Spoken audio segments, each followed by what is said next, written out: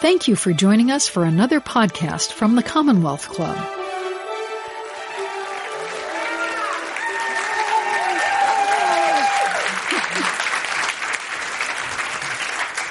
Good evening, and welcome to tonight's meeting of the Commonwealth Club. I get to tell you that you can find the Commonwealth Club on the internet at commonwealthclub.org, see the club's videos on YouTube, and catch up with the club on Facebook and Twitter. I also want to prominently display Eve's book right here. Hey. This program is part of the Commonwealth Club's Good Lit series, underwritten by the Bernard Osher Foundation. I'm Lauren Schiller, the host of Inflection Point from KALW, which is an independent production about how women rise up, social change, and the quest for equality, and your moderator for tonight. I am now pleased to introduce today's distinguished guest, very distinguished, Eve Ensler, Tony Award-winning playwright of the Vagina Monologues and author of the new book, The Apology. Eve's theatrical career took off when she wrote the Vagina Monologues. Who has seen the Vagina Monologues? More than once? Okay. A work of such originality and power that it ran for over 10 years and has been translated into 48 languages and performed in more than 140 countries. Who's heard it in more than one language or seen it in more than one language? Look at this. Eve also founded V-Day, a global platform to end violence against women and girls, and she founded 1 Billion Rising.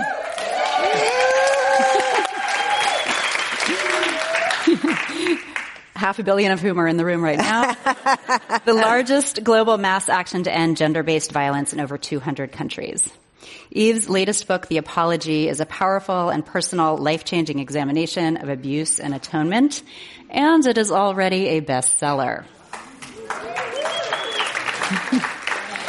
Her book is a raw reckoning with a traumatic and unresolved past, which played an important role in Eve's artistic and political activist careers. It also shows other survivors of abuse how they may finally envision their own freedom from the past. Welcome, Eve. Thank you.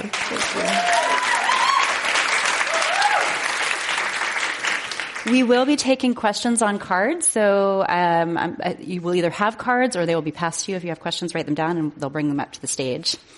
So this is going to be an interesting evening because we're going to talk, but then we're also going to hear some stuff from above. So let's start, Eve. Tell us a bit about why you wrote this book.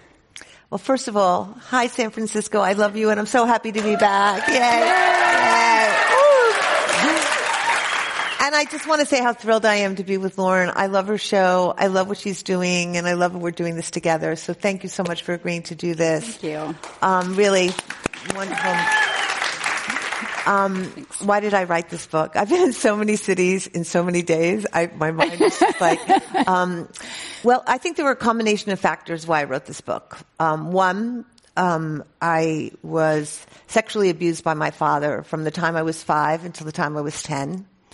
And after that, he began to physically abuse me in kind of horrendous and scary ways, almost murdering me a couple of times. And I think all my childhood, I dreamed that my father would apologize to me. I sort of thought that moment will come. I actually wrote him apology letters because I was always wrong and always bad, and it was always expected of me. But I think there was also a part of me that thought if I wrote him enough apology letters, he'd get the idea and he'd write one back. And then he died. And so he's been dead for 31 years. But still the yearning for the apology has always been there. So that's one piece of it. The second piece is that having been an organizer and an activist for 21 years, my whole life really, in the movement to end violence against all women and girls, I've watched women tell our stories, break the silence, call men out, bravely tell our hearts and souls and risk humiliation, risk attack. And in all that time, I have never heard a man apologize publicly, authentically, deeply for what he's done.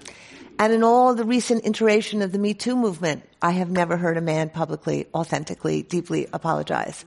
So I started to think, why is that? And then I started to ask people, have you ever heard a man? It's sort of the way I started the vagina monologues, tell me about your vagina. I would say to, women, have you ever heard a man? And then nobody could answer one instance of that. And then I started thinking, 16,000 years of patriarchy, have we ever heard a man in recorded history, that we could read a public apology? And no one could point to one. So I suddenly realized that this might be fundamental to why we're still where we are, and that maybe I could actually write my father's apology and say the words and create the words that I needed to hear in order to get free. And I embarked on this process, which was grueling, painful, revelatory, and ultimately profoundly liberating.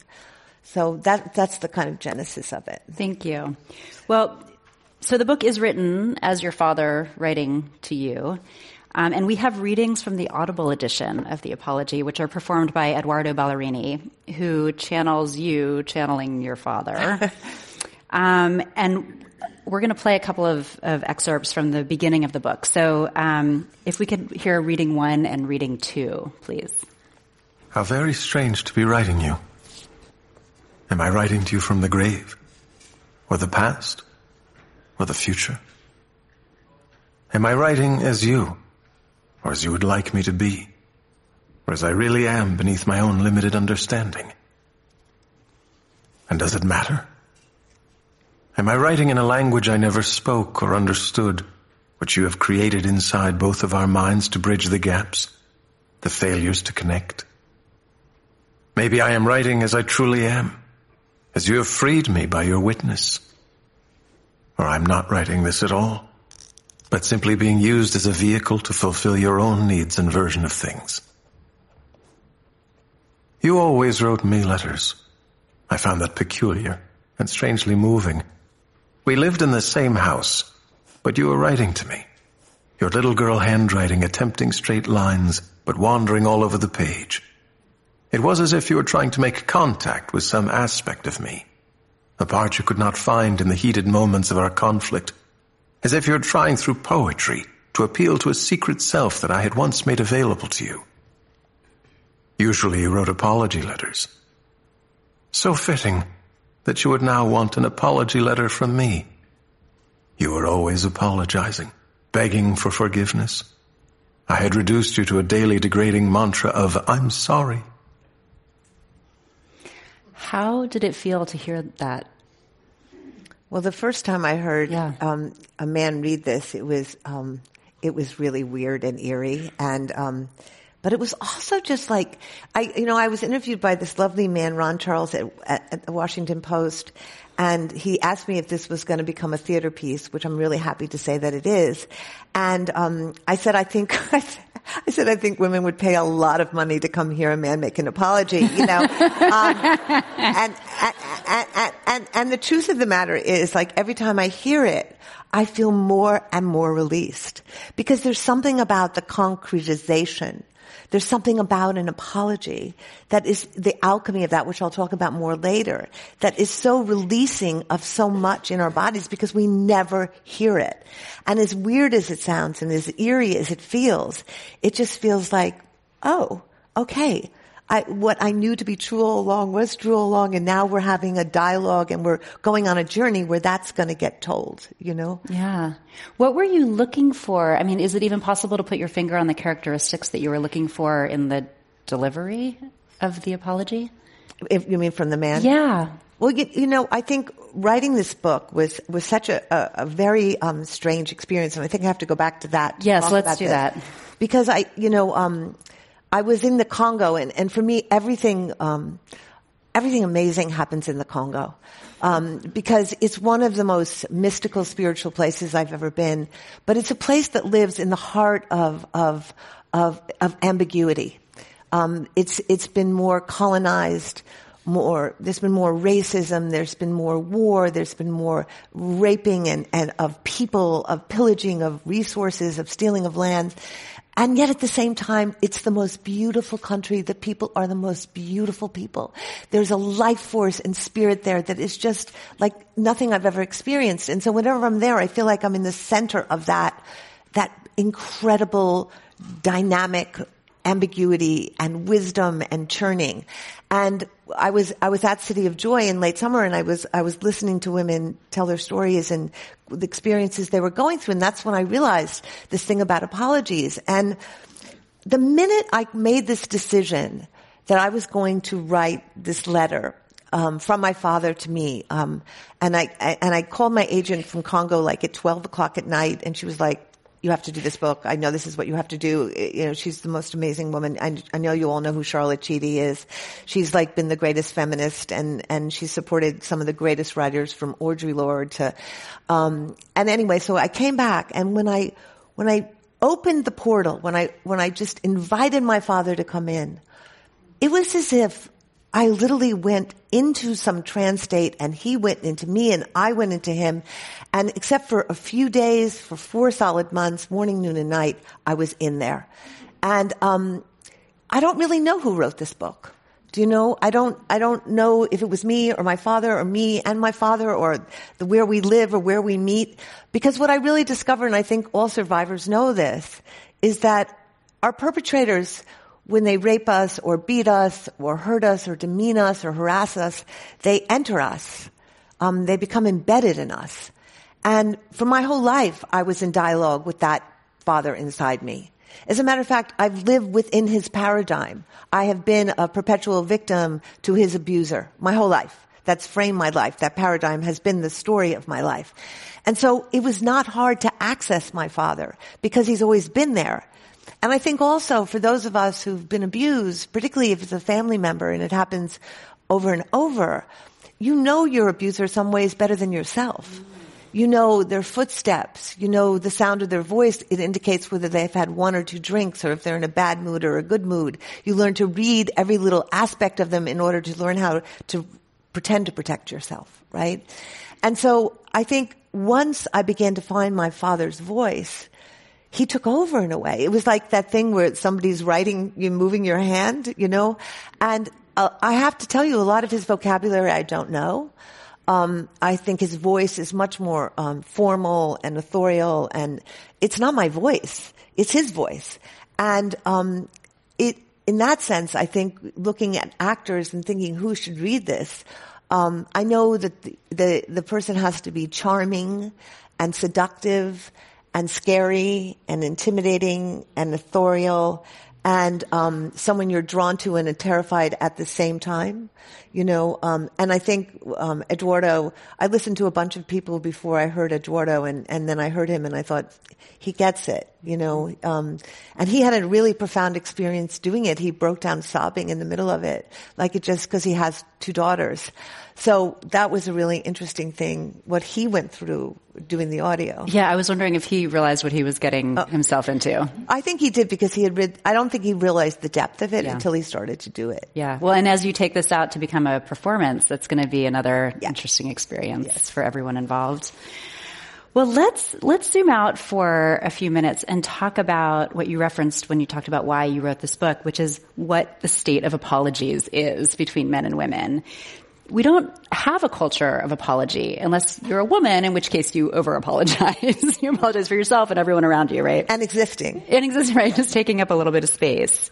So, and in the Me Too movement, we heard thousands and thousands of stories that you already knew were out there. I mean, you've been living in this world and catching these stories, but we heard hardly any apologies. And in fact, on, Brett Kavanaugh, who refused to apologize and talked about beer. Right.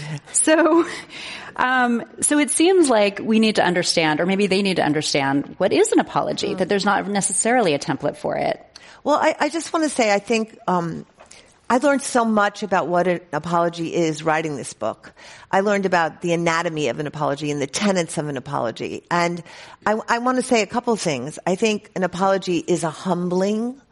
It's making yourself vulnerable. It's an equalizer. I think it's everything about an apology is in the details. The liberation of the victim or the survivor is in the details. It's not, I'm sorry I sexually abused you, or I'm sorry I hurt you, or I'm sorry if you feel bad. It's here's exactly what I did, and here was my intention behind what I did. And I think we live in a country that has diabolical amnesia. Diabolical amnesia. We don't remember anything. We don't remember our origins, the genocide against the indigenous whose land we stand on. We don't remember the 400 years of slavery, annihilated hundreds and thousands of people, and then moving into Jim Crow and then moving into mass incarceration. We don't remember our own families. The events that are happening in front of us as they're happening, we're erasing them. And we don't remember yesterday's news. It's already gone. So I think what I really learned is that an apology is the antidote to amnesia. It actually makes what occurred, it makes it real. It did occur. I think of the comfort women who I've had the honor to know in the Philippines, but there were comfort women throughout Asia that were taken by the Japanese government in World War II. And they were held in rape camps when some of them were in their teens and early 20s. Sometimes they were raped up to 50 times a day to serve those soldiers. The comfort women have been waiting 70 years for an apology from the Japanese government. 70 years. Most of them have died. Many of them are infirmed. There's only a few left. All they wanted was the Japanese government to say that what happened did happen.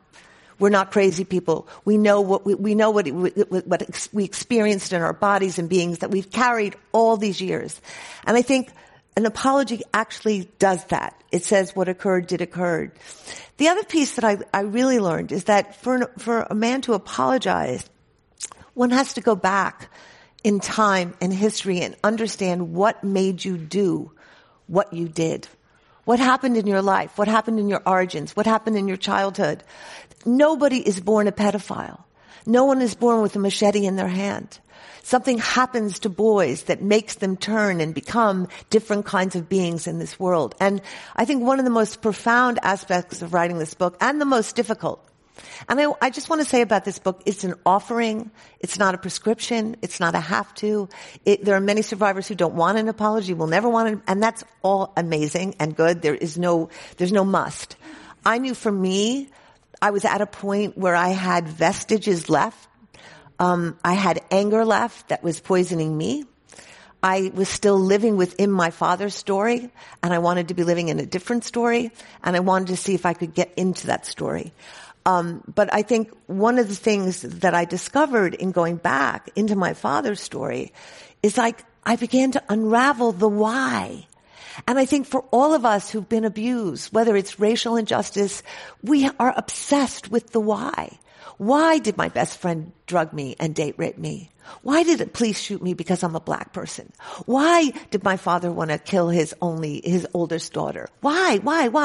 And I think when you begin to go back, and I began to unravel, and my father began to tell me the story of his psychological, emotional evolution or de-evolution in his case, I was like, oh, I see the story. I see the story that led up to him becoming, and in that sense, it wasn't about me anymore. I saw it was about him. I saw it was on him. It was what had been done to him that led him to do those things, but it had nothing to do with me being a bad person or a slut or a jackass or a whore or any of the terrible things he ever called me. And it really released me by understanding that why. And then I think the last piece, or the second to last piece, is being accountable. Being accountable. Once you've gone through that whole journey of self-interrogation and self-reflection, and you've spelled out the details of what you've done, and you've looked into your malintentions, then it's taking responsibility for that in a way that your victim or survivor feels satisfied and indicates that you've gone through a deep enough journey where you couldn't possibly do that to somebody else. To me, that's an apology. We teach prayer in school, right? We teach the devotion of prayer and the concentration of prayer. We teach the humbling of the petition, but we don't teach the practice of apology. We teach maybe, oh, I'm sorry, but that's not an apology. An apology is a deep, profound, spiritual, psychological, political act. And we live in a country that is so not about apologies. It's punitive, it's violent, it's punitive, it's violent, that's the cycle we're in. The apology is the practice that can break us out of that cycle. Well,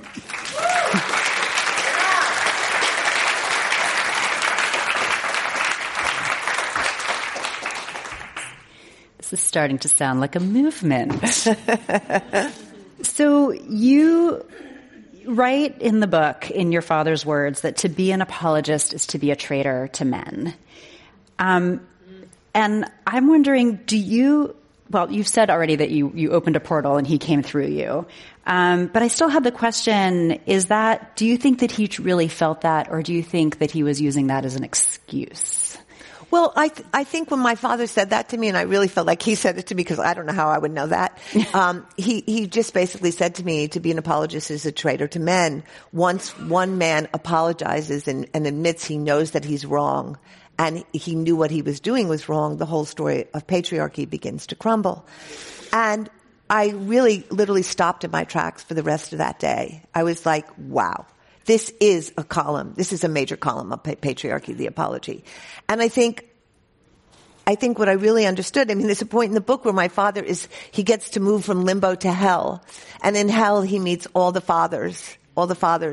And he actually says to me at one point, I would rather spin in hell and be within the tribe of men than I would apologize, because at least within the tribe of men, I know my identity, I know my value, I have privilege, I have power. But to give this up, who would I be? And I think one of the things that patriarchy is so genius at is offering no alternatives, right? It's constantly dividing people and separating people with no doorways out. So I think, and I've said this my whole life, that the tyranny of patriarchy has been much more devastating to men than it has to women. We have our hearts intact. We have our spirits intact. I think what's happened to men, and I really learned this in this book, is again, I can just say a little bit about my father's childhood. My father was born like 12 years after the last child in his family. He was the mistake that became the miracle. He was the golden boy, the divine right of kings. He was going to bring the family to the promised land. And my father was adored. But adoration is not love. And I really want to make this distinction. We adore boys. And what that means is we have projected ideal images of who they're supposed to be that we project onto them, that they have to live up to, having very often nothing to do with who they really are. And so every time a boy experiences his tenderness or his vulnerability or his heart or his sorrow or his wonder, and that's not in keeping with that adoration, he's got to push it underground. And he's got to push it underground. And he's got to push it underground. And in my father's case, he pushed it so much underground that it eventually metastasized into another persona called the shadow man, who he talks about in the book. And that shadow man actually surfaced at my birth. Because what happened was, I was the first daughter, and my father was overwhelmed with the tenderness he did not know how to experience. He had been robbed of his own tenderness. He didn't know how to be tender to himself, and he didn't know how to be tender in the world. And so when I was born, he didn't know to sit with tenderness. I was saying last night, my granddaughter was in the audience. I look at my granddaughter sometime, and I'm filled with such overwhelming love for them. I don't know what to do. I sometimes just sit and cry. It's just so big, that love. And I know how to sit with that tenderness. Like, I just weep. But if you've never had the experience of having tenderness, you want to get rid of it. You want to smash it. You want to exploit it. You want to rape it. You want to conquer it. You want to dominate it. You want to make it go away. And I think that's what happened in my father's early years with me. I think he began adoring me and being overwhelmed by that. And then it became very perverse and sexual and weird. And I think part of what we have to look at is, why are we separating our boys from their hearts? Why are we creating idealized images of them, of who they're supposed to be, when they're actually just brilliant who they are? They're tender and they're funny and they're wise and they're full of sparkle. And if they want to wear pink, let them wear pink. And if they want to dress with fairy wings, let them dress with fairy wings. But we have all these ideas of what they're supposed to be. And so what we do is we separate them and we separate them and we separate them from their hearts, from their selves, from their feelings. And then we ask ourselves, why is this 18-year-old boy lying on top of a girl, raping her when she's screaming, no, no, no? Well, he's not feeling anything. He's not feeling what she's feeling because he's not feeling. He's been robbed of his feelings. So I think that really opened up a huge piece of compassion in me towards my father. Not to justify his behavior. I think there's a big difference between justification and explanation. But he explained it. And if we don't get underneath why men are doing what they're doing, if we don't get underneath this story, if we keep going at it and at it, we are going to disappear as a human species. We are going to disappear. We will become extinct. So I think that's what that excavation taught me. So you and I had a chance to talk almost exactly a year before the Me Too movement exploded. And I just want to give kudos to you for being a visionary always. And in this particular conversation, you said that we are at a tipping point for men to rise up and declare they're going to bring in a new idea of what manhood is and what it means to live in a world where women are safe and free. And I mean, I feel like with your publishing this book and, you know, getting your message out to as many people as you are in the way that you are manifesting that movement and you are making it possible for that to start happening. I mean, it feels like the logical next step in where we are with women raising their voices and saying what happened to them, that men need to take their part and own that responsibility. And I was wondering if we could talk just a bit about, you know, like you said, we can't erase our history. It took us a long time to get even here. Where we are in the chain of events that could lead us to this moment where this could actually work. Well, I think the $10 million question is what will catalyze men to engage in this process, right? And I have to say, having been on this book tour now for 5 or 6 or 7 weeks, I can't remember at this point, I've been really moved by men. I've been moved by male journalists. I've been moved by men who've invited me on their shows. I've been moved by men in audiences.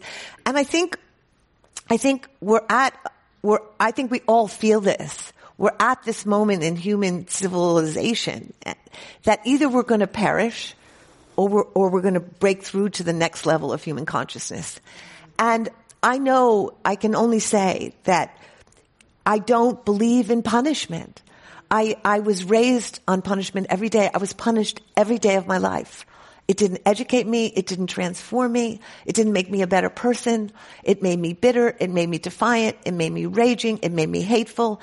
And I think if we look at our prison system, obviously it's a diabolical system, which is highly unjust in terms of the racist aspects of it and the economic injustice aspects of it. But prisons don't make people better. They harden people, and they erase people, and they exile people. And I think I guess I've always believed what Castro said, that we only need 10% of the people to have a revolution.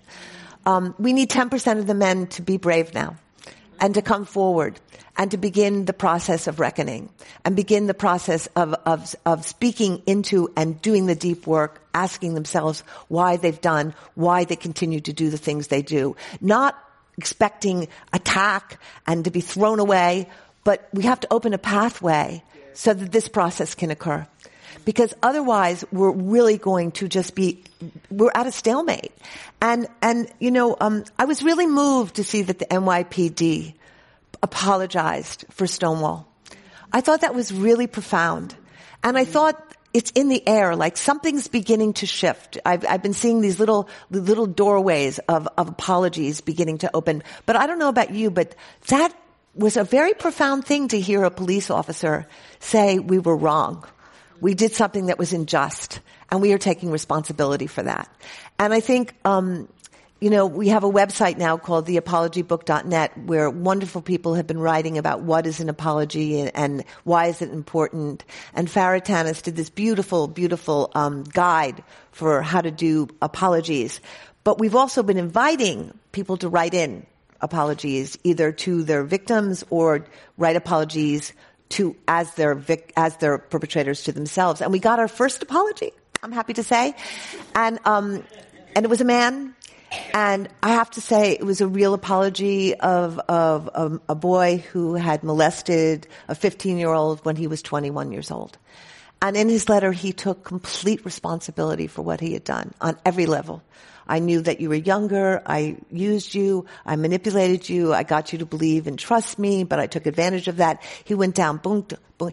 And I have to say, just reading that letter, other things got released in me. Because it's a communal process. When one person apologizes, you begin to feel what's been holding in you all these years. You begin to feel the tentacles of that releasing. And I just think what I'm hoping, what I'm dreaming, is that men will now feel emboldened to come forward. And I just want to say this. People keep saying it's so hard for men to come forward. We have been doing this work for 70 years, women. Starting with the African American women who came forward initially to fight off white rapists and put their souls on the line and risk all kinds of violence. We have put ourselves on the line. We have told our stories. We have risked shame. We've been under attack. We only have to look to Anita Hill or Christine Blasey Ford. We have done that scary work, and we're still standing. And men can now do that scary work. And we have to obviously help create a pathway, but there have to be the brave men who are willing to say, all right, I'm going to come forward and do that. And what's the payoff? The payoff is you don't get out of this world. You don't get out of this world having done something violent and evil and mean without it contaminating your soul forever. You don't. And you're holding it in your body, in your being, whether you're conscious of it or not, and it's impacting everything you do every day of your life. So the payoff is you get free. You get free. And I think the point of existence is to get free. So I hope there will be a cadre of men who step by step by step begin to come forward and break their silence and begin to tell their stories and to begin to reckon and apologize in the way that women need to hear.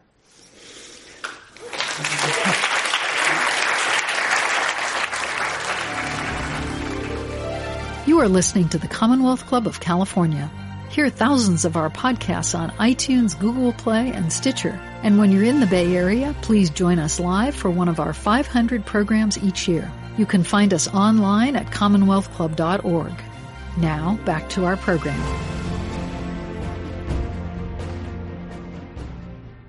So, not everyone's ready to forgive, right? So, what would you say to women who they're not quite in the place where they even want the apology? Is it possible for men to still go through the process even if there's not someone there that is ready to forgive them? Well, I don't think the apology should be based on forgiveness. I don't even know if I know what forgiveness is, and I'm just going to be honest. The words always kind of creep me out. And I'll just say why. I feel that it always has religious overtones, and it always feels mandated. Like it's an obligation. Yeah. And I don't know how to do that. I don't think the onus is ever on the victim to forgive. But what I do believe in is the alchemy of an apology. I think when someone sits and looks at you across the table and you are clear that they have given you a detailed accounting of what they've done, where they've gone into their souls and they've investigated why they've done it, what led them to do it, where they've gone through every detail of unveiling their intentions and made amends, something actually happens in your body, in your mind, in your spirit. You can feel the tentacles of rancor and betrayal and hate. All of it just begins to go bing, bing, bing, bing, bing. If that's forgiveness, I'm all for forgiveness. If that's what forgiveness feels like. I don't think anyone has to forgive. I sometimes hear bad therapists telling survivors, forgive now and get over it. I just think that's deadly. It's deadly. That's not something that can happen. Or that's not my experience of what can happen. What happens is you go through a process, and I think if you can't get an apology from your perpetrator, and in many cases women can't, I would highly recommend doing this exercise. Not alone. You should do it with a counselor or a therapist or a clergy or a friend. But I will tell you something. We hold these perpetrators inside of us.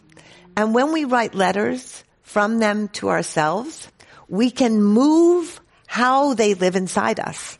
So, for example, my father was here for years and years and years, monster lodged here. And I was in this dynamic with him where I was victim to his perpetrator forever. I mean, everything I do was about, you see, I'm not the stupid person you thought I was, proving to him, always in relationship to that. And that was his story, right? In writing this apology, I moved him from monster to apologist. I moved him from terrifying entity to broken, tragic, wounded boy. And in doing that, he lost power over me. He lost agency over me. And I think at City of Joy, a month ago, Christine decided she would try this exercise out. City of Joy is a sanctuary for healing and a revolutionary center in the Congo. That it's a V-Day project, and it's run by Christine Schuller-Describer, and it's just the most beautiful project where 90 women come for 6 months, to be trained, to be healed, to be supported, who have suffered very, very bad sexual trauma.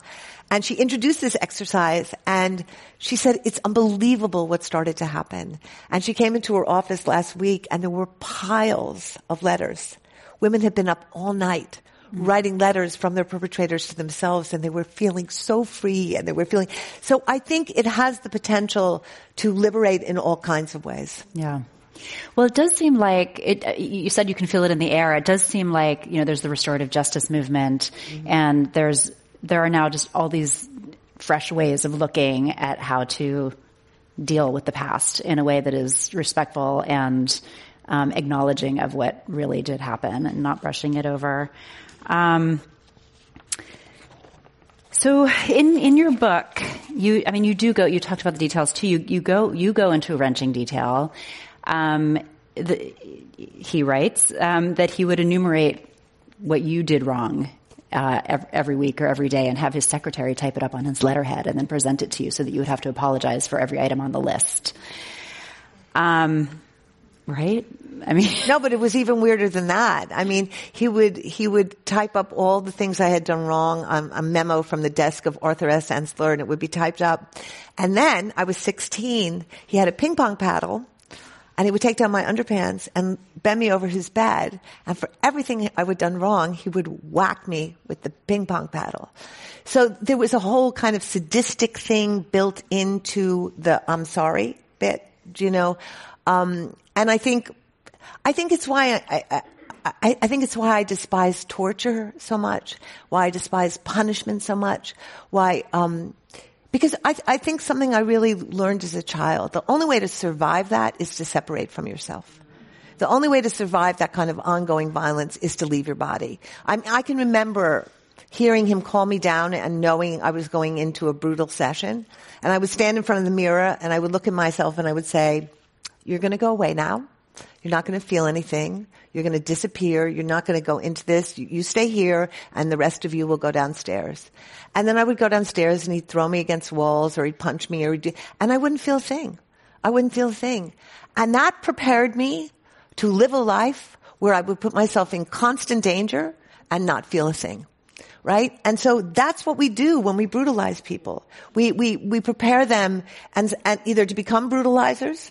And in the case of men who feel like they have power in the world, that's where they go. In the case of some women who feel like they finally can't bear it anymore, they act out and they have violence. But for a lot of us, it's just about separating from ourselves and becoming kind of open to the violent mercy of the world, because you don't feel and protect yourself from the danger that's around you.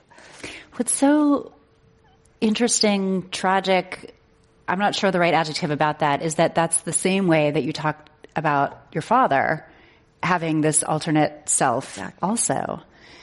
Do we want to do another reading? Sure. Okay, can we play reading? Actually, let me set it up for a second. So this goes into the details. So, trigger moment, just prepare yourself. This will be intense, so everybody just prepare a little bit. Okay. Reading 4, please.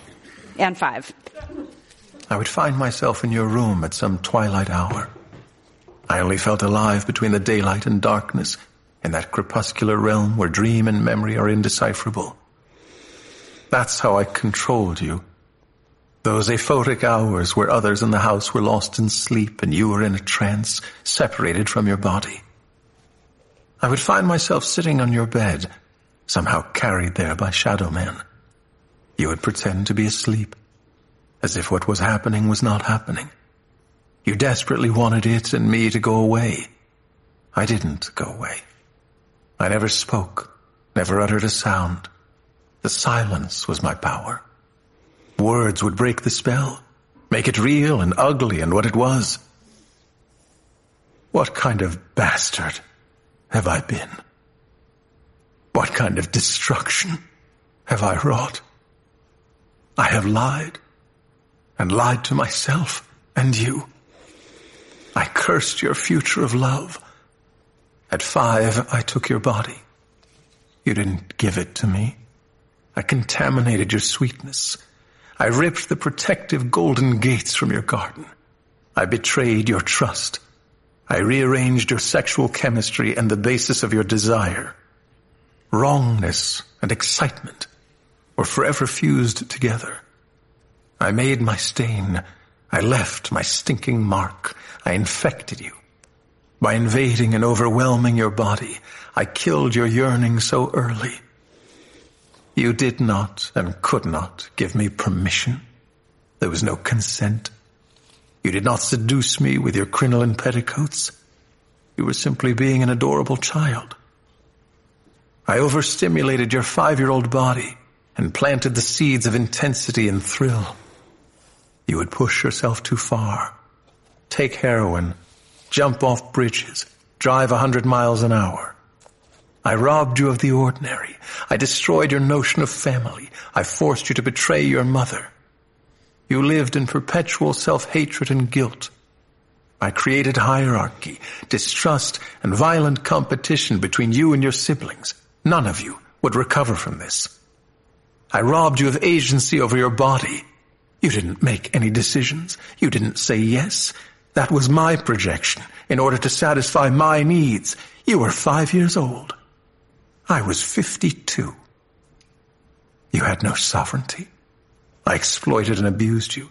I took your body. It was no longer yours. I rendered you passive. You compulsively gave it to whoever wanted it because I taught you you should. I forced you out of your body, and because you were dislocated and numb, you were unable to protect yourself.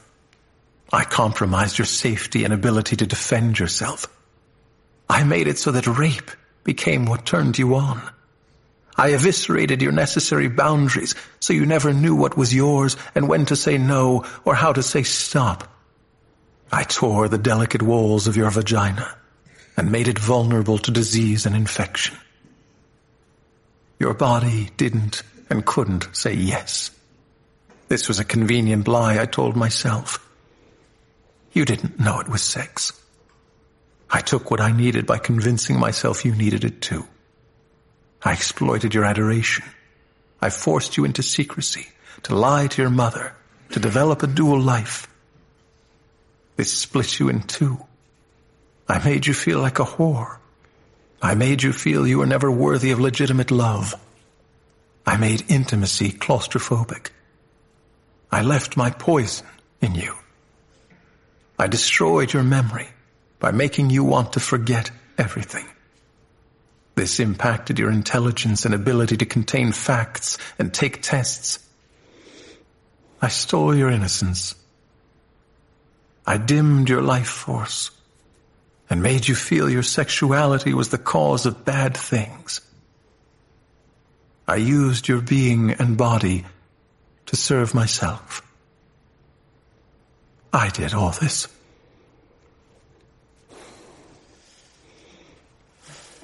Thank you for letting us share that. There are a couple questions that have come in asking about your mom and where she was when all this was happening. Do you want to talk about that? I think I think, my mother and I went through a really long journey after I confronted her. But I think my mother was of a generation where they didn't believe they were equal to men. They believed that men had the power. My father was like a CEO. My mother was at best his executive assistant, And I often felt like he had 4 children, and she was one of them. She was a woman who had been very poor, had grown up in the Midwest. And my father was her way out of that poverty. And I think by the time the abuse started, she had 3 children, and she had no economic security. She had no economic wherewithal. She had no job. She had no prospects. And when I confronted my mother, which was probably the hardest thing I've ever done in my life, to just sit and face my mother and say what my father had done to me, of course, she knew. It was very odd because at the end of it, she said, "Well, I know your father almost murdered you. I was there for all the times he did that when he beat you and everything, but I didn't know about the sexual stuff." As if the beatings were all fine. It was just a weird little moment. Later she repented for that, but it was just like a weird. But I think my mother said to me months after I confronted her, she called me up at 4:00 in the morning, and she was hysterical one night, and she said, "I realize I sacrificed you. I sacrificed you. I could not bear the idea of being poor again. And I really let your father do what he wanted to you to keep my security." And as devastating as that was, I knew it was true. And so it was the beginning of my mother making amends to me because she told me the truth. And we went through a very long journey before she died. And I feel like every day, she once said to me something really startling, and it showed me the power of perpetrators over our lifetime, not just this lifetime, but many, many lifetimes. She said to me, "What if I meet your father in the next life, and he's mad at me that I believed you?" And to me, that was the most shuddering thing she ever said to me. Wow. Because he even had power in death over her. And I don't know why I just remembered that. It just makes me so sad. Because I don't think we can underestimate ever what violence does to us. How deeply it goes in, not just to the cellular makeup of our physical bodies, but into the spiritual DNA of not only this story, but our ancestral story. It just goes on and on into generation, because fear is so powerful. It's so powerful. And so I think with my mother, because she just kept going back at it, to try to go deeper into it, to explain and understand why she had done before she died. When she died, we were in a beautiful place, and I was able to really let her go. And she was I feel like she left this world in a really good place. Wow. Who was the first person that you ever told that this was happening? Was it your mom? No, by no means. No, it was the violence. The first time I ever talked about it, I was drunk with my 2 roommates, and everyone was laughing and talking about things, and when you grow up in a violent situation, you have no context to understand that that's weird or abnormal, so you just think everybody's family does that. So I had these 2 fabulous roommates, and I was making a joke, and I went, and then my father said to my mother, "Chris, get the kitchen knife." And everyone paused and said, "What?" And I said, "Yeah, he told my mother to get the kitchen knife so he could stab me." And they were like, "That is not normal. That's not okay. That is not okay." And it was the first time anyone reflected back to me, right, that I had grown up in a very seriously damaged situation. And I think it wasn't until later when I went into therapy that I began to, because for many, many, many years, I had no memory of the first 10 years of my life. Absolutely no memory. It was just blotto. Like I began at 10. And then as I became as I began to melt, and my numbness began to melt over time. Because I was highly anesthetized, I was a raging alcoholic and a drug addict. I just anesthetized, and so it took a process of numbing and coming out of numbing and melting, so I began to feel and then began to remember, So how did you break the cycle of abusing yourself, basically? I mean, through drugs and alcohol. How did you? With the help of really amazing people. I mean, somebody said the other night, like, what are the things that saved you, right? And I think there were two things that saved me. One was imagination and the ability to imagine another world where I was going and people who would be coming. And the other was just amazingly kind people who intervened on my behalf throughout my life. And I don't think we can underestimate how one person's kindness towards somebody can absolutely radicalize their life, particularly when you've come from total deprivation. Do you know? And I think I was in the 12-step programs for a long time, and when I came into the 12-step programs, there was like no women, and people were so kind to me. They were just so kind to me. And it was that, believing people could see me before I could see myself. Mm-hmm. And they held a vision of me that I could live into. And I think it's why I believe, I don't know, when I hit rock bottom as an alcoholic, and it was a really bad scene, and I almost died, and I got on my hands and knees in a parking lot in Puerto Rico. And I just said, I remember this like it was yesterday. I was 23 years old. I said, if you don't let me go crazy or die, I promise you, if you help me get better, I will go back for the others. I swear to God. And you know what? That was the best vow I ever made, because I think when you give people what you want the most, you heal the broken part inside you. It's always going out to help people that you heal yourself, because it's too hard in here, Yeah. So when did you feel like you kind of put yourself back together, that the two parts of you were reunited into finding yourself? I think it's like a gradual process. It didn't, I think bits of you come in. I remember when I was performing the vagina monologues, and I had been living way outside my vagina for many, many years, like looking down at it. I was performing it for months and months, and one night I just landed in my vagina. I was like, oh my God, I'm in my vagina. Like, I literally went woof. And like, okay, so that, I came back in there. And then like, and then I was in, and then like little pieces. Then one day you come back into your heart, and one day you come back, it's like, it's a process of return, right? It's a process of coming back in. And it doesn't happen overnight. But if you're steady at it and you keep working at it and if you want it, if you want to live in the body of the world, if you want to live in your body and in the body of the earth, if that's your desire, it will happen. I think the worst thing they tell rape survivors and survivors of violence is that you're broken forever. That's the second rape. And it's just not true. It's just not true. We can come back in. We can be more amazing because we've gone through all that. And we can be more strong and more vital and more energized after. And I think we have to get out of this idea that we're forever locked into that story, their story. We have to create our story now. Our story is not about victims and perpetrators. Our story is about this,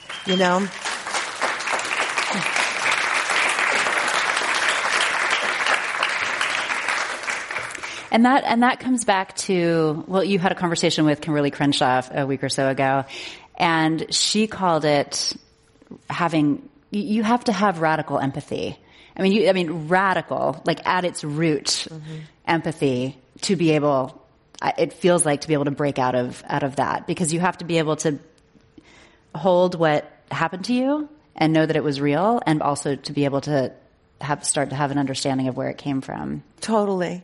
And I think part of it is checking out with yourself. Like, I feel like I would have empathy for this person and this person, but I had conditional empathy, right? There were the people I just didn't have empathy for, like men, right? And this book really changed that. But I want to tell you this one little story, because this was the day when I began to understand how empathy can't be conditional. I was working at Bedford Hills Correctional Facility, and it was running groups. And I had this group of amazing long-term inmates who were all there for violent crimes, mainly murders. And I had one session with these women. I fell completely in love with all of them except for one. And this woman gave me the super creeps. And I didn't like her. And everything about her creeped me out. And I had no compassion for her and no empathy for her. And everybody else would tell and so we were going around every week, and each week, it was like you tell one story from 1 to 9 that would really evidence what you went through at that period. So we'd go around the circle. And the second session, that woman came in and she sat down next to me, and I was like, oh God. Like, I had such a creepy feeling about this woman, I can't tell you. And so all the women around, and I want to tell you that just about every woman in that circle who had been radically sexually abused, radically, horribly abused as children, right? So we got to her, and I was actually like kind of leaning like this, like away from her, and she started to tell her story. And she told her story. And I can cry again hearing this story. And she said that when she was a child, her mother and her stepfather rented her out as a sex toy. And they let all the people, they had all these clients that would use her basically as a baby dildo, and they would do everything to her, and they would tie her to beds, and they would just horrible things. And then her mother died, and her stepfather married her. And he then turned her into his little pimp, where she would go out and she would find children in the neighborhood and bring them in so they could abuse them. And one of the children died, and she came to prison. And when she was in prison, she had no idea why she was there. Because she had never lived in any other moral universe. She had nothing to compare it to. She didn't understand that what had happened to her was bad, because that was all that she knew. And it took her 5 years in prison to understand it, and then she started to cut herself to try to kill herself. And she actually said in the group, "Never let me out of prison." And I just started to sob. And I realized I had made a story up about this woman because of her pockmarked skin and the way she looked and her vibration. And I had written her off. And I made a contract with myself that after that day, I would just assume that any person I sat next to was traumatized and had been through something really terrible. And if it wasn't first, it wasn't primary, it was secondary, or they were witness to it, and that everybody we're sitting next to is traumatized. Some more than others, some have more privileged in their trauma, but we're all suffering. And we're suffering so much in this country, and I'm sorry I'm crying, but I've just been around this country for the last days and days. I feel like I've fallen into the center of the wound. We are so hurting in this country. We are so exiled. We're so lonely. We're so separated. We're so divided. And if we're going to go on, we have to reach out and feel each other. And let each other into ourselves and take everybody in so that we feel each other and we understand we're not alone in this, and we're in the same struggle to evolve as human beings and to become free from our suffering. Sorry. It's been a lot of stories,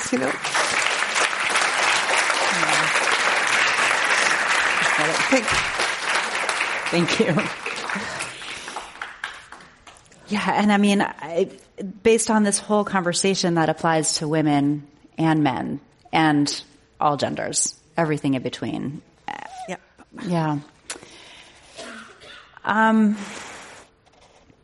Well, let's talk about how others might use this approach. I mean, you've set up a website. You're going to do a play. You said that it's an offering, not a prescription. Maybe not everyone's going to want to do it. But you're starting to see results, and I mean, I feel like you're creating a model for how the world can be by doing this. Well, I think there's so many people doing such amazing work right now with restorative justice and really beginning to understand that prisons are not the answer. And that's the metaphor. Like, we have to get out of prisons, just even cages. The idea that we harden things rather than releasing things and moving through things. And what I hope is that first of all, I hope that men will be inspired on their own to begin to come forward, to start to work with clergy, with counselors, to go through a process where they look at their behavior, where they look at what they've done, where they begin to write their apologies and write in and go through a process. And, Kimberly Crenshaw and I were talking how does this apply to justice? Maybe there becomes a way where prosecutors say to victims, what do you want? Do you want your perpetrator in prison, or do you want an apology process? Do you want to see your perpetrator go through a year or two where they do massive therapy, massive work on themselves, spiritual work, where they go through something, and at the end we have panels in communities of advocates and social justice people and therapists who sit and listen to the perpetrator make an apology to the victim. And if the victim accepts it, then the panel and the victim determine whether that person has done the work or they have to go back and do more work.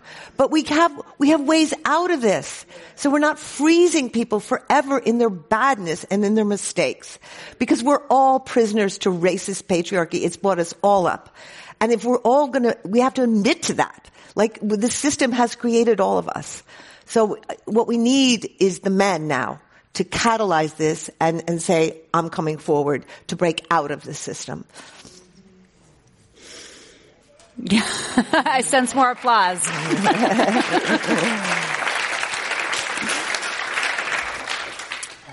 So we do have some audience questions. Okay. Let's see. This is about your father. Did your father express fear before his death, as if he perhaps sensed he was headed for limbo until he became accountable for his abuse of you? No. As a matter of fact, he never let me know he was dying. And a few days before he died, he came out of his, drugged stupor to tell my mother to take me out of his will. And he said to her, if I ever told her anything, it was a lie because I was a liar. And it's really interesting, when I confronted my mother, she said if he hadn't said that to her, she wouldn't have believed me. But because he was so worried about it coming out, he came out of a morphine stupor to say it to her. So I think that's really profound. Yes. Yeah. Do you think that was the one and only time he ever even would have alluded to it in his whole life? Well, I think so much about my father after he had kind of destroyed me through the sexual abuse. I was the walking reminder of that I cut off all my hair. I was always belligerent. I was always depressed. I was kind of a pathetic child after that.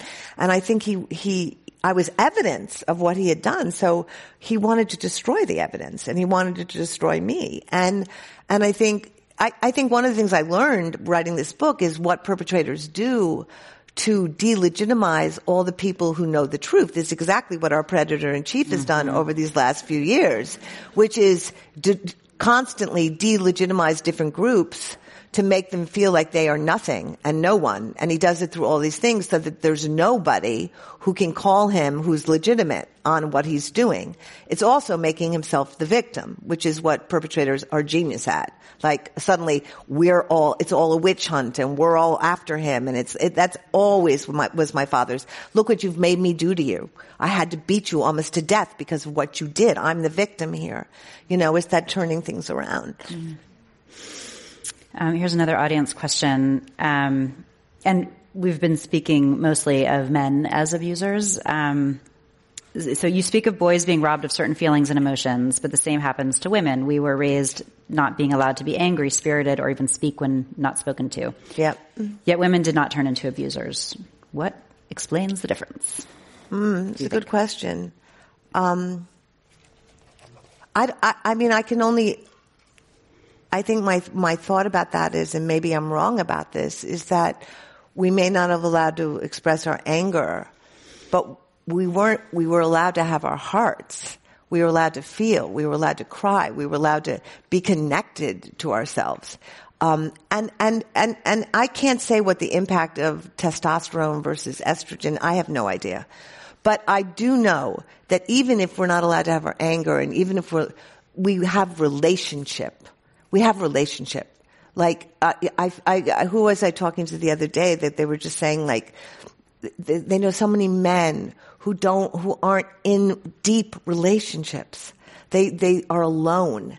And part of when we remove people from their hearts and remove people from their tenderness, we remove them from community. We remove them from those deep relationships. So I know what saved me is having women friends and girlfriends and people I could emote with constantly because I was just an emotional creature my whole life. And I think when you're not allowed that, I was once in Kosovo and I'll never forget this. And I had gone with friends, after the war whose house had been destroyed. And I went to help them clean their house. And we were going around and we were finding people in the communities who needed mattresses and help. And all the roads were full of landmines. It was really crazy. And we went into this backyard and we found this mother and her daughter and their house was all graffitied and they were living in the backyard and they were sleeping on the ground. And the mother was really concerned because her 2 sons had not returned for 2 years. And we came back the next day and we bought them mattresses. And 5 minutes before we had arrived, her son had come home. And I heard in the backyard this huge commotion. Everyone was crying and screaming. And it was just like this it was wild. And I walked into the yard and for some reason he saw me and because America had helped Kosovo, I don't know what it was. He was like, oh my God. And he threw himself on me and he started to wail. Wail. Just like, ah! And I had 2 thoughts. This was many, many years ago. Oh my God, there is a man and he's wailing on me.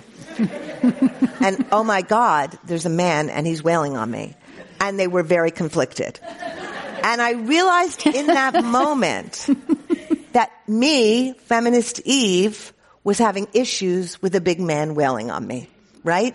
That even built into my DNA was, oh, men don't do that. Men are strong. Men are this, men are that.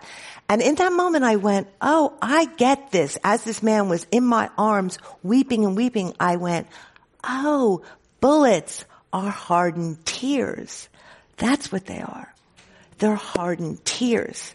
They're the tears that didn't get to happen. Right?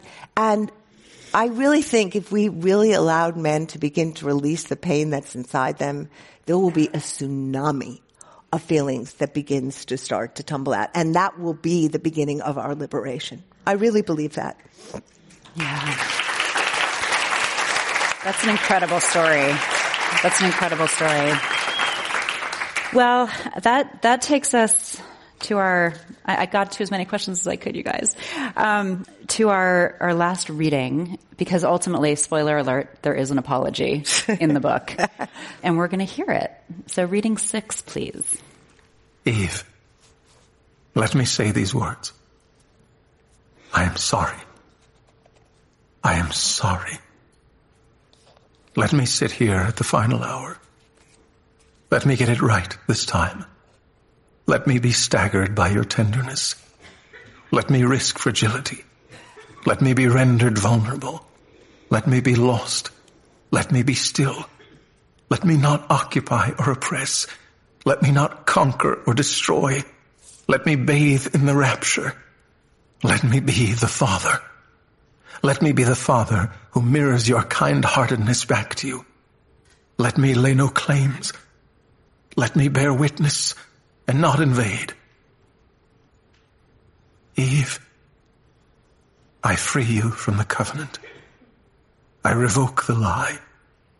I lift the curse. Old man, be gone. Thank you. Thank you, Lauren, for the beautiful, beautiful raisins. Really. Thank you. Thank you. Thank you. I just saw him whooshing. Thank all of you so much. Yes. Thank you. Thank you.